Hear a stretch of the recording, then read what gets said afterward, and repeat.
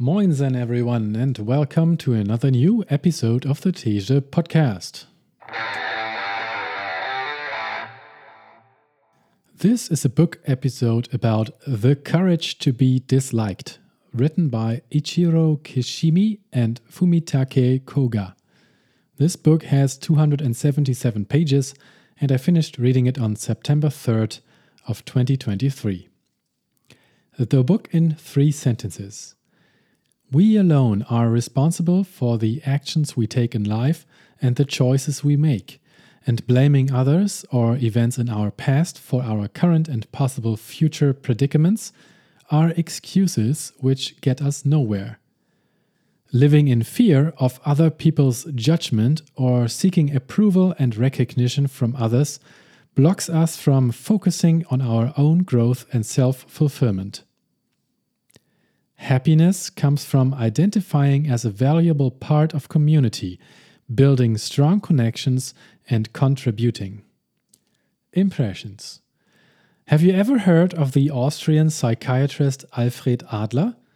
Apparently, he is sometimes cited as being one of the 3 people who shaped the whole field, the other 2 being Sigmund Freud and Carl Jung. The field which Adler founded is called individual psychology and aims to help people navigate their life much more than to find the reasons in their past which might prevent them to do so. This happens somewhere at an intersection between psychology and philosophy. The student-teacher pair who authored this book is from Japan, thereby giving the Austrian story a cultural twist, which makes it even more interesting. And to add another layer to it, Kishimi and Koga have decided to write this book about Alfred Adler's ideas in the dialogue way which Plato used to write down the wisdom received by his teacher Socrates. So we have here 2 Japanese philosophers who use an ancient Greek method in order to explain Austrian psychology. I love this, as it shows how universal the ideas are and how close-knit the human species actually is. As a whole, this book is interesting and can be read rather quickly without losing the reader.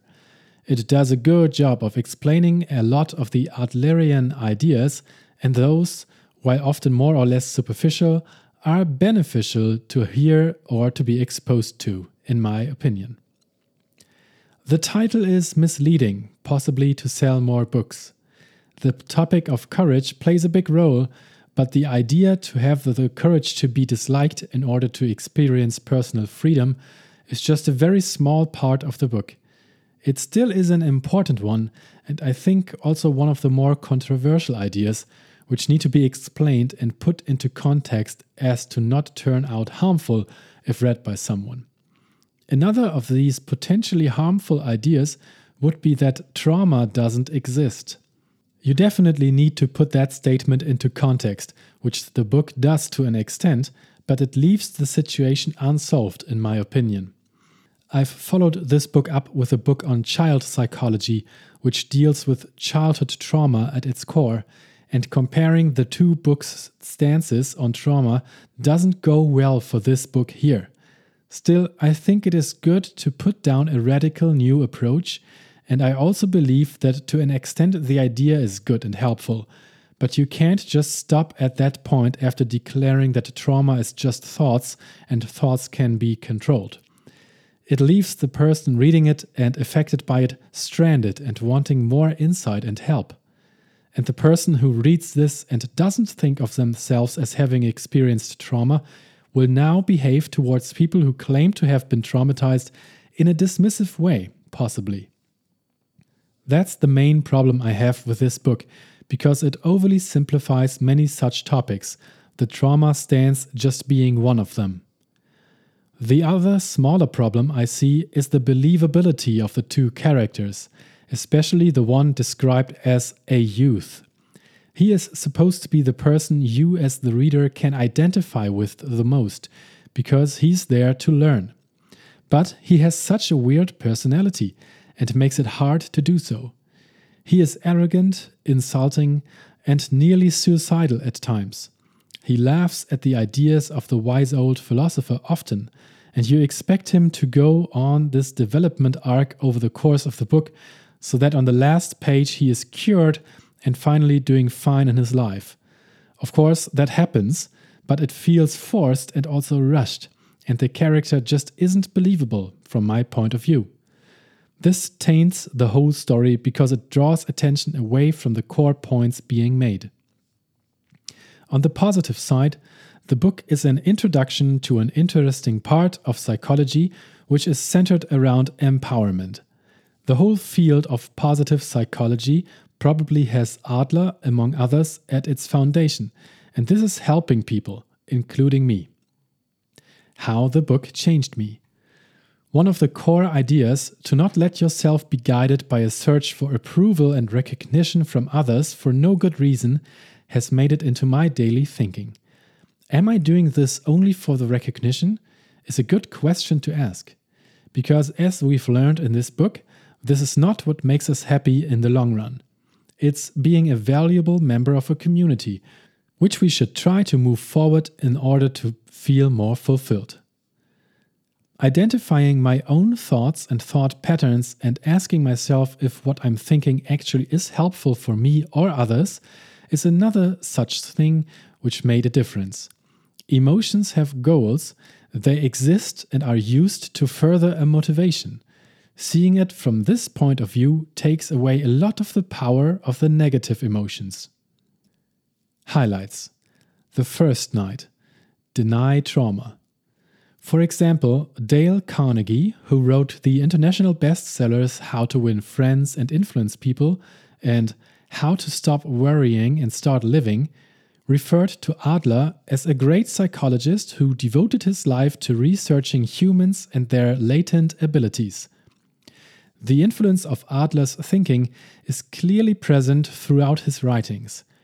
And in Stephen Covey's The 7 Habits of Highly Effective People, much of the content closely resembles Adler's ideas.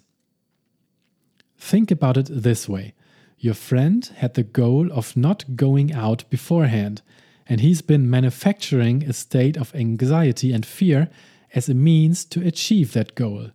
In Adlerian psychology, this is called teleology. In Adlerian psychology, trauma is definitively denied. This was a very new and revolutionary point. No experience is in itself a cause of our success or failure. We do not suffer from the shock of our experiences, the so-called trauma, but instead we make out of them whatever suits our purposes.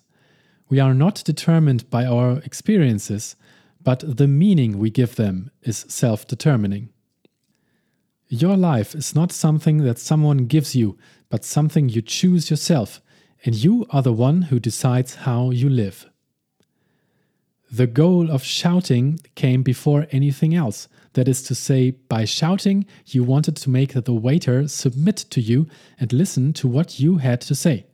As a means to do that, you fabricated the emotion of anger. To quote Adler again, the important thing is not what one is born with, but what use one makes of that equipment. At some stage in your life, you choose being unhappy. It is not because you were born into unhappy circumstances or ended up in an unhappy situation. It's that you judged being unhappy to be good for you. But what you do with it from here on is in your responsibility.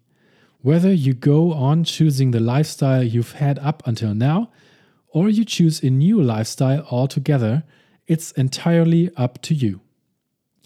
The second night.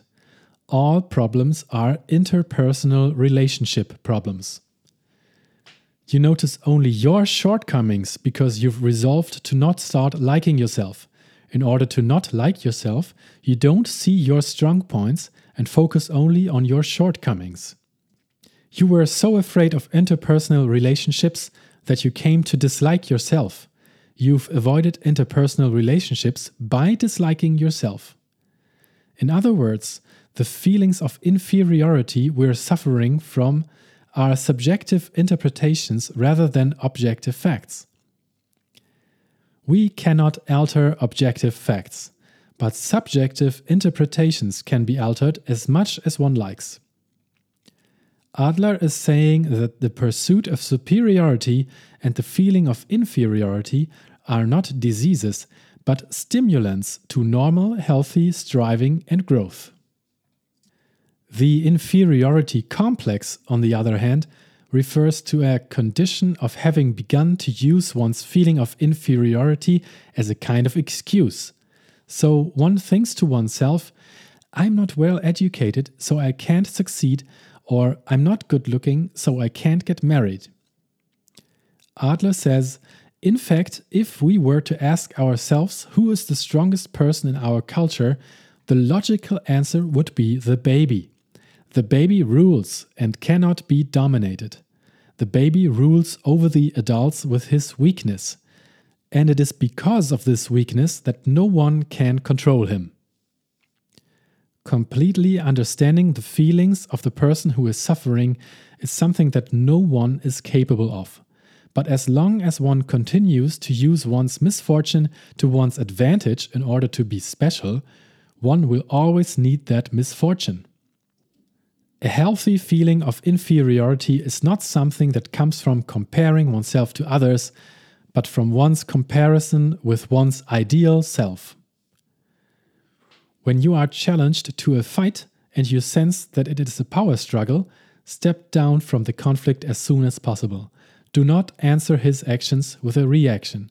That is the only thing we can do. Look, people are extremely selfish creatures who are capable of finding any number of flaws and shortcomings in others whenever the mood strikes them. A man of perfect character could come along and one would have no difficulty in digging up some reason to dislike him. The third night. Discard other people's tasks. There is no need to be recognized by others. Actually, one must not seek recognition. This point cannot be overstated. This is the danger of the desire for recognition. Why is it that people seek recognition from others? In many cases, it is due to the influence of reward and punishment education. Adler was very critical of education by reward and punishment. It leads to mistaken lifestyles in which people think, if no one is going to praise me, I won't take appropriate action, and if no one is going to punish me, I'll engage in inappropriate actions too. You are not living to satisfy other people's expectations, and neither am I. It is not necessary to satisfy other people's expectations. In general, all interpersonal relationship troubles are caused by intruding on other people's tasks, or having one's own tasks intruded on. There is a simple way to tell whose task it is. Think, who ultimately is going to receive the end result brought about by the choice that is made? When the child has made the choice of not studying, ultimately the end result of that decision, not being able to keep up in class or to get into the preferred school, for instance, does not have to be received by the parents. For the busy mother, it is certainly faster to tie the kid's shoes for them than to wait for him to do it himself.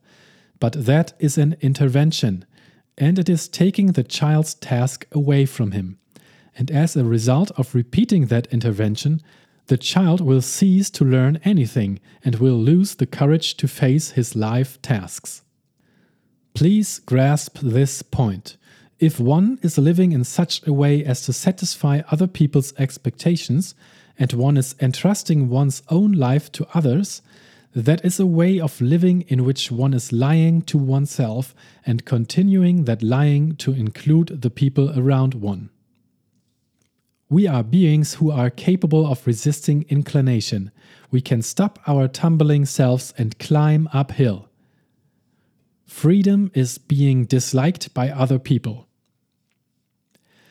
It is proof that you are exercising your freedom and living in freedom, and a sign that you are living in accordance with your own principles. Unless one is unconcerned by other people's judgments, has no fear of being disliked by other people, and pays the cost that one might never be recognized, one will never be able to follow through in one's own way of living. That is to say, one will not be able to be free. It isn't because he hit me that I have a bad relationship with my father, but that I brought out the memory of being hit because I don't want my relationship with my father to get better. Even then, how does it actually change things? It doesn't change the fact that you were hit in childhood, right? But if I can think I brought out the memory of being hit because I don't want my relationship with my father to get better, then I will be holding the card to repair relations. The fourth night, where the center of the world is. Adlerian psychology has the view that all problems are interpersonal relationship problems. Interpersonal relations are the source of unhappiness, and the opposite can be said too. Interpersonal relations are the source of happiness. First of all, each of us is a member of a community, and that's where we belong. Feeling that one has one's own place of refuge within the community, feeling that it's okay to be here, and having a sense of belonging, these are basic human desires.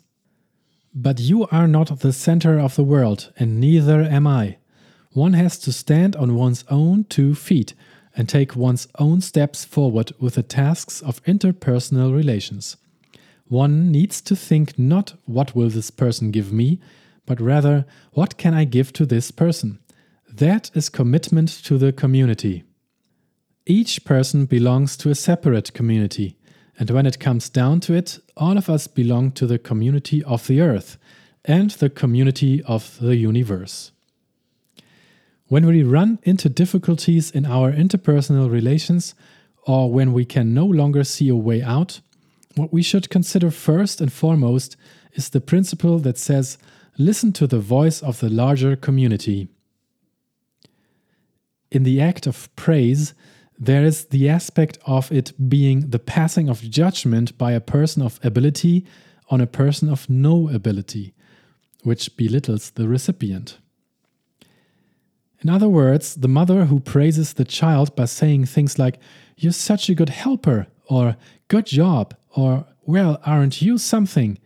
is unconsciously creating a hierarchical relationship and seeing the child as beneath her. Whether we praise or rebuke others, the only difference is one of the carrot or the stick, and the background goal is manipulation.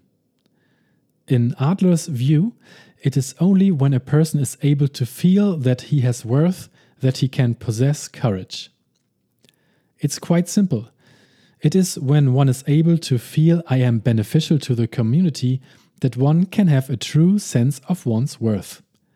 Someone has to start. Other people might not be cooperative, but that is not connected to you. My advice is this: you should start, with no regard to whether others are cooperative or not. The fifth night, to live in earnest in the here and now. There is no need to go out of one's way to be positive and affirm oneself.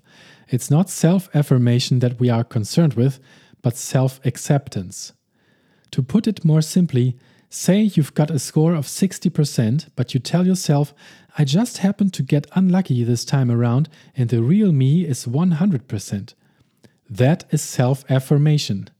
By contrast, if one accepts oneself as one is, as 60%, and thinks to oneself, how should I go about getting closer to 100%? That is self-acceptance. That reminds me of a line that the writer Kurt Vonnegut quoted in one of his books. God grant me the serenity to accept the things I cannot change, courage to change the things I can, and wisdom always to tell the difference. It is in the novel Slaughterhouse-Five. Right now, you are only concerned about the times you were taken advantage of and nothing else. You focus only on the pain from the wounds you sustained on such occasions. But if you are afraid to have confidence in others in the long run, you will not be able to build deep relationships with anyone. In other words, contribution to others, rather than being about getting rid of the I and being service to someone, is actually something one does in order to be truly aware of the worth of the I. Does one accept oneself on the level of acts or on the level of being? This is truly a question that relates to the courage to be happy. For a human being, the greatest unhappiness is not being able to like oneself. Adler came up with an extremely simple answer to address this reality, namely that the feeling of I am beneficial to the community or I am of use to someone is the only thing that can give one a true awareness that one has worth. Whether they are trying to be especially good or trying to be especially bad, the goal is the same: to attract the attention of other people, get out of the normal condition, and become a special being. That is their only goal. Self-acceptance is the vital first step. If you are able to possess the courage to be normal, your way of looking at the world will change dramatically. Life is a series of moments called now. We can only live in the here and now. Our lives exist only in moments. The life that ends at the age of 20 and the life that ends at 90 are both complete lives and lives of happiness. The greatest life lie of all is not to live here and now. It is to look at the past and the future, cast a dim light on one's entire life and believe that one has been able to see something. What is the meaning of life? What are people living for? When someone posed these questions to Adler, this was his answer. Life in general has no meaning. Regardless of the circumstances, we must take some form of action. Whatever meaning life has must be assigned to it by the individual. And that's it for this episode of the Teje podcast. Thank you very much for listening. I hope you found this book as interesting as I did. If so, feel free to pick it up and read it yourself. It's called The Courage to be Disliked by Ichiro, Kishimi and Fumitake Koga. Again, thank you very much and all the best to you. I hope you have a great day. Bye bye.